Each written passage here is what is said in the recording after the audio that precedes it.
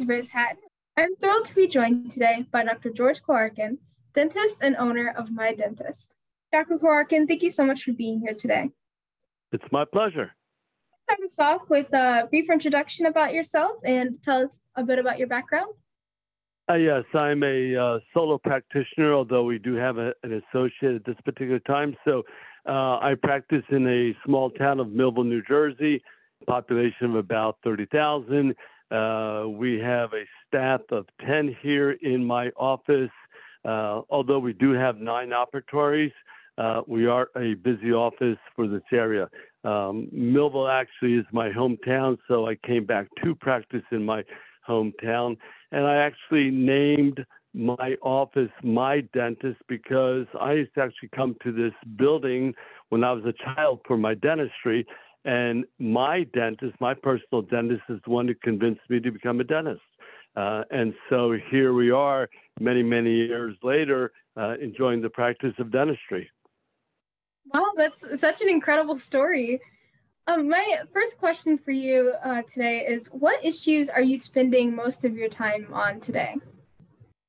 So my biggest concern at this particular time, outside of what organized dentistry is doing, but specifically for my practice, and please remember, I'm really more addressing the solo practitioner or the small group practitioner.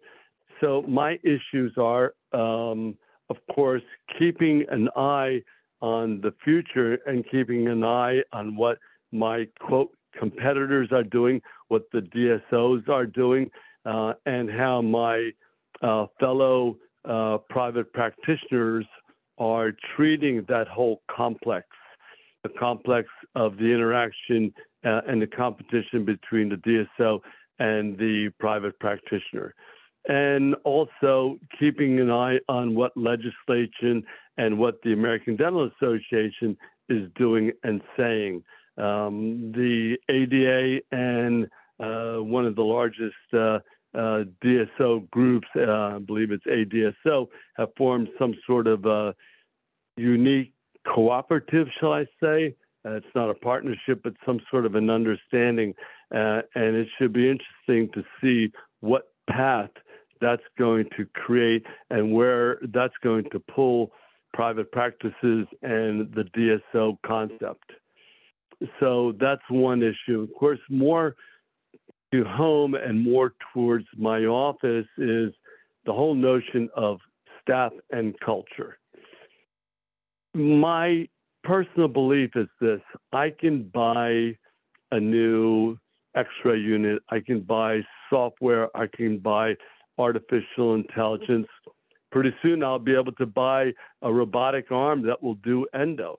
That's wonderful. I can buy those things. But what can't I buy, and what do I need in my office? Well, guess what? It's almost impossible to buy a hygienist.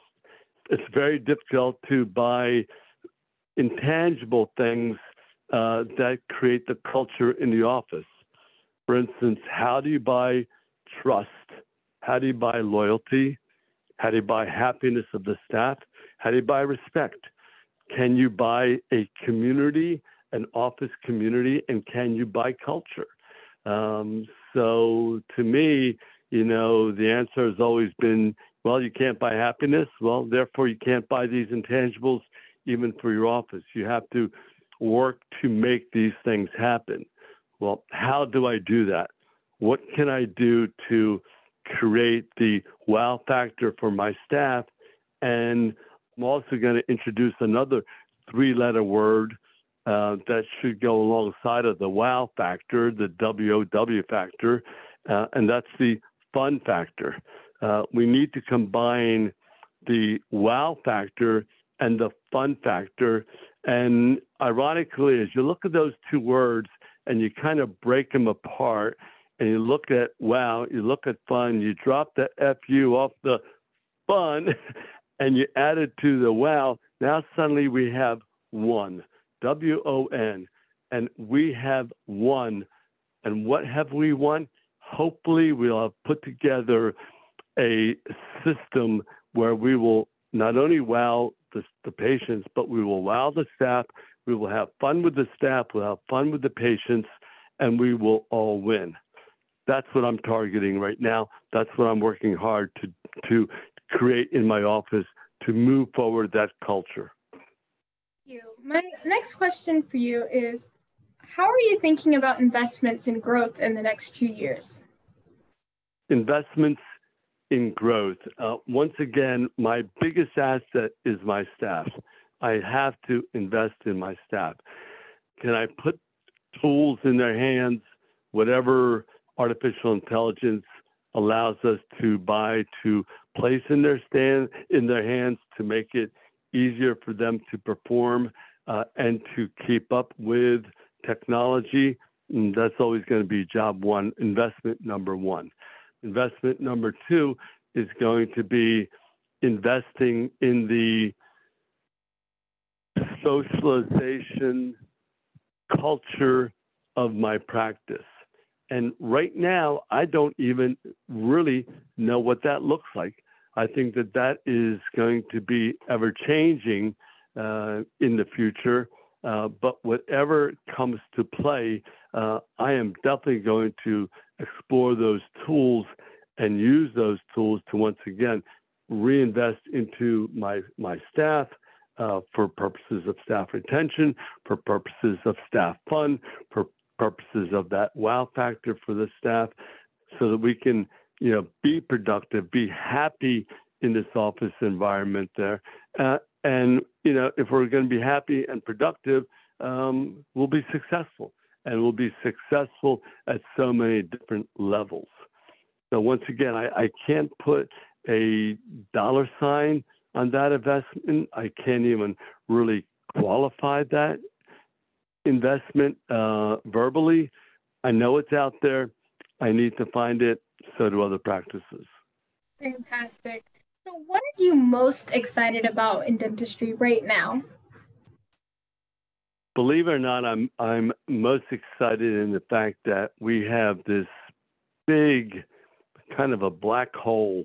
We're looking at something that is morphing and changing. I had, throughout my years, watched the change in pharmacies, how the local cottage ownership pharmacy went from a single pharmacist practitioner to large box pharmacies. I watched how medicine went from the cottage type medical practitioner, the single doctor, to small groups, then to large groups, and then how the whole medical field has changed, and now how hospitals have really taken over things, how mega groups have been created. And obviously that trend is going to come to dentistry. Dentistry is the really tail of the dog being medicine, the dog being the pharmacies. We're going to go in that same direction. So with that being said, knowing this as the background, I have the opportunity to make my own path and to create a path for other solo practitioners. So it's something new. It may be scary, but it's also exciting knowing that, I can have some control of my future and can have some control over my practice and the direction of my practice. And that to me is a challenge. And I think most dentists are competitors and will feel that challenge, and I believe will rise to that kind of a challenge. I know I will. I'm excited by the fact that my personal philosophy over the years has been one of I need to reinvent myself every 3 months.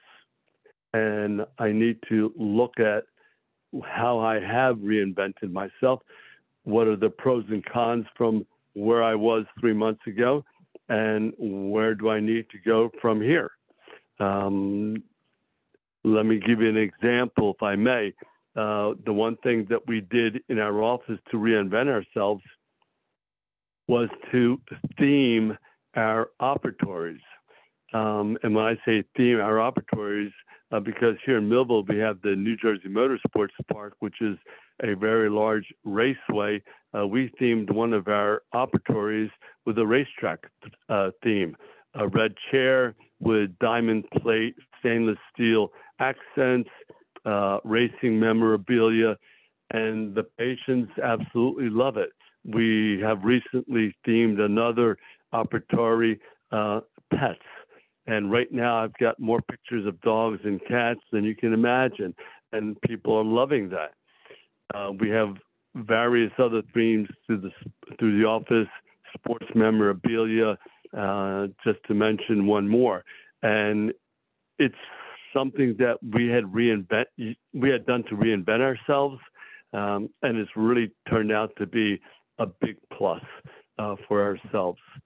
So I'm very excited by what we can do in the future, and then selfishly, I am saying that I'm also very happy that I can turn these wheels and make my own decisions without having to have a group of 10 other practices that I would have to go before some board or some equity group and try to pitch them. No, I don't have to do that.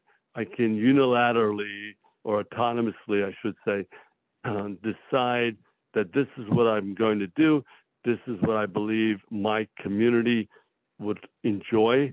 This is what I believe my staff would enjoy. And I'm going to try it for 3 months. And if it's not going to work, we bag it and we go back to the drawing board and we start something different there. But once again, I was able to do it autonomously and didn't have to wait for an approval from, some higher body that could take God knows how long to get some kind of an approval for.